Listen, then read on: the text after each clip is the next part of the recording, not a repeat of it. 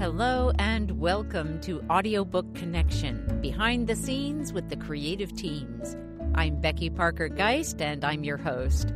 Audiobook Connection is your place to learn about the audiobook creative process in discussions between the authors, narrators, producers, and post-production teams that bring them all together, as well as guests who have listened to the audiobooks and have questions for the creative teams. This podcast is sponsored by Pro Audio Voices, helping great stories come alive through audiobook production and marketing. Welcome, Wendy. I'm happy to be here. So, could you tell us just a little bit about the flood and what inspired you to write it in the first place? Sure. There was a big earthquake in '89 in the Bay Area, and I lived here at the time, and I thought to myself, wow, what if the bridge goes down? What do the kids do if they're left alone? What do they have to kind of make up the story of what they should do, you know? But so I took that idea and I changed it to a flood, which is very topical right now. And I made a flood somewhere in the Sacramento River area, and where the three girls and a cat had to fend their way in a boat to try and find their parents and why they didn't come home from a meeting they had said they would only be an hour at. Meanwhile, of course, the whole place flooded and they had to figure it out. And mostly the 11-year-old girl had to figure it out, which she resented, but she did it and she did a good job. Yeah. With this story where the kids are the main characters, who's this book targeted for? This is targeted for kids anywhere from 7 to 12, I would think. The heroine is 11. And then her little sister is 4, and then the neighbor that they pick up on the way is 7.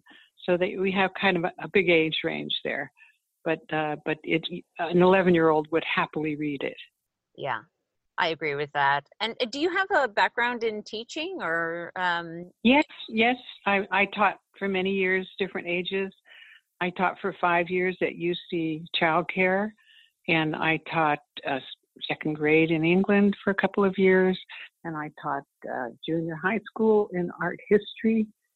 And I certainly subbed in Oakland many years. So you know kids pretty well, sounds like. I do, and I have a daughter as well, and I thought of her a lot when I was writing this.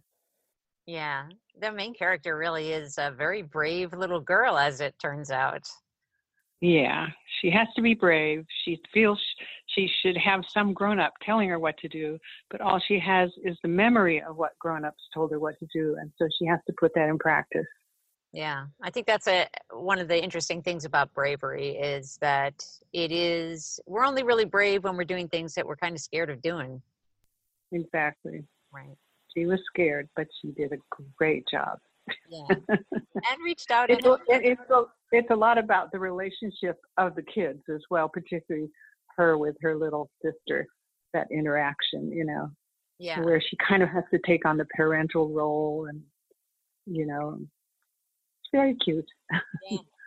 Yeah.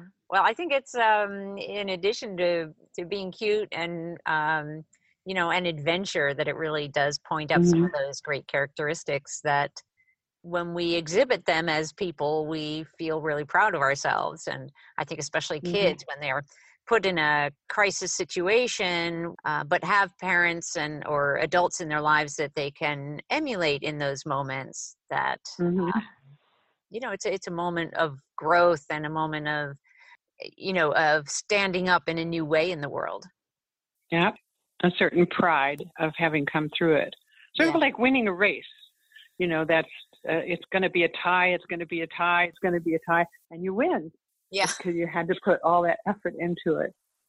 Right. So it is definitely an adventure. I mean, you know, they stay 2 nights in different houses. It's a 3-day rowing. They're trying to make a sail. The cat falls in. You know, they fall in. The dog falls in. Everything.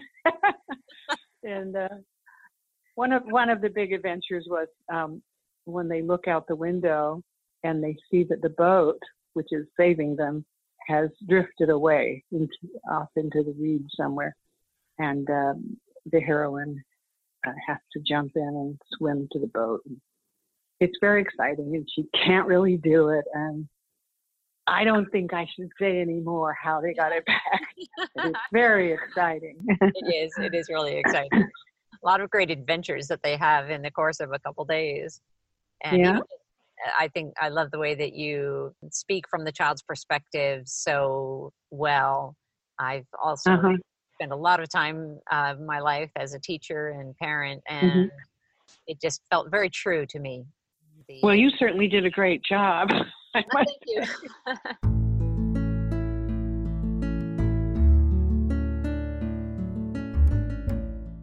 One of the things I wanted to mention is that that I have sailing experience, and I did own a sailboat for quite a number of years.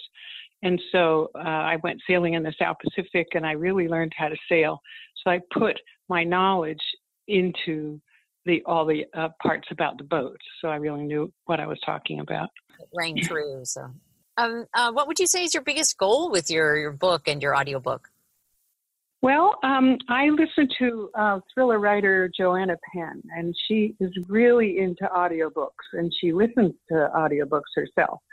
And she is actually going to start speaking them herself, or whatever you call it. She's going to do her own. Well, I tried to do my own for about 35 pages on another book, and it was such a lot of work. I thought that when you came along and there was only a few $100s difference, I thought, you do it. Totally worth it. Yeah. And you did a great job, so I was thrilled. Thank you. Thrilled with it.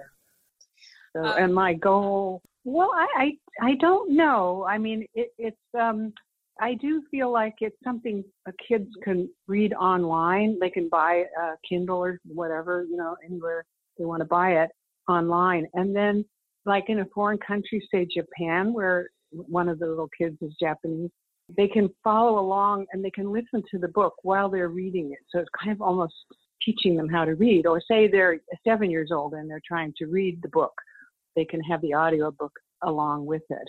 So there's lots of ways to use the audiobook. Yeah. Apart from just sitting in the car for a long trip, and getting to listen to something. Whereas if you were trying to read, you might feel car sick. Right. I hear the educator in you that speaking. That's yeah. And I would say if you had one piece of advice for authors in a similar situation to your own as you got started in this process, in the audiobook process, what would that be? Well, I would say find a good narrator, which I certainly managed to find one. I'm kind of lucky about that because I think I'm a great narrator. So somebody had to be better than me.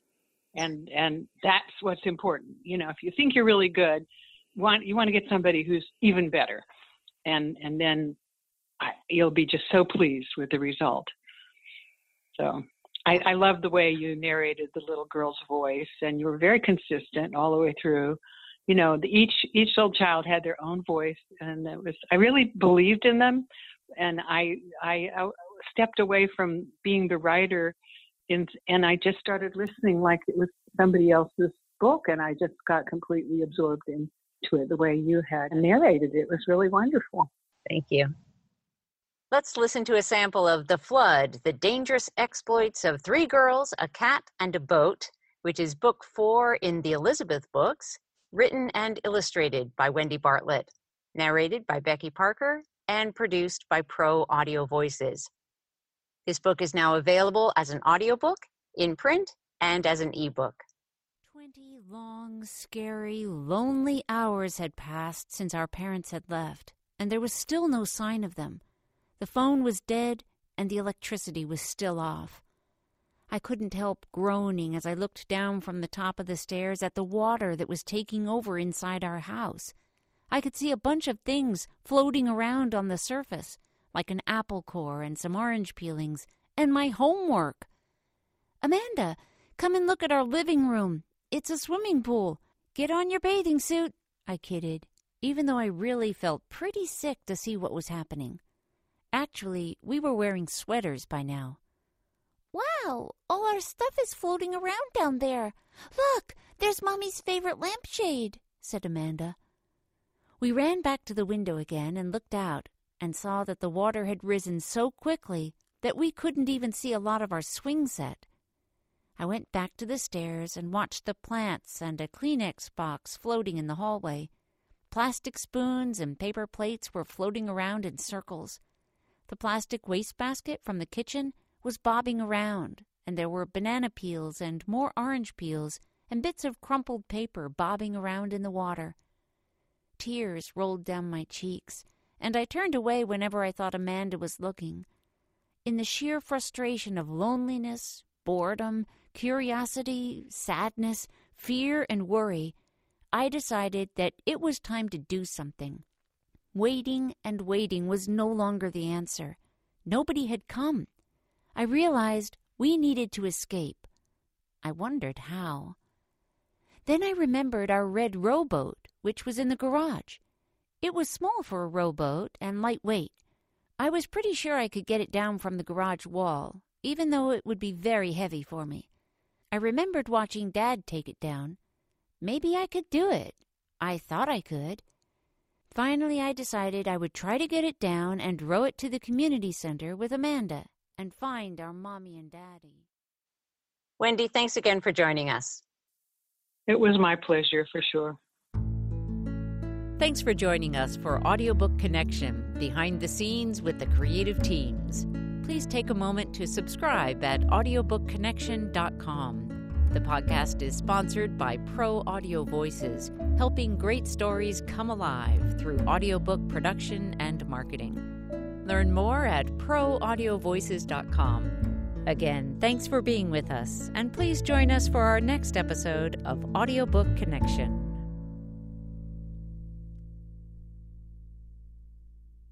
This podcast is a part of the C-Suite Radio Network.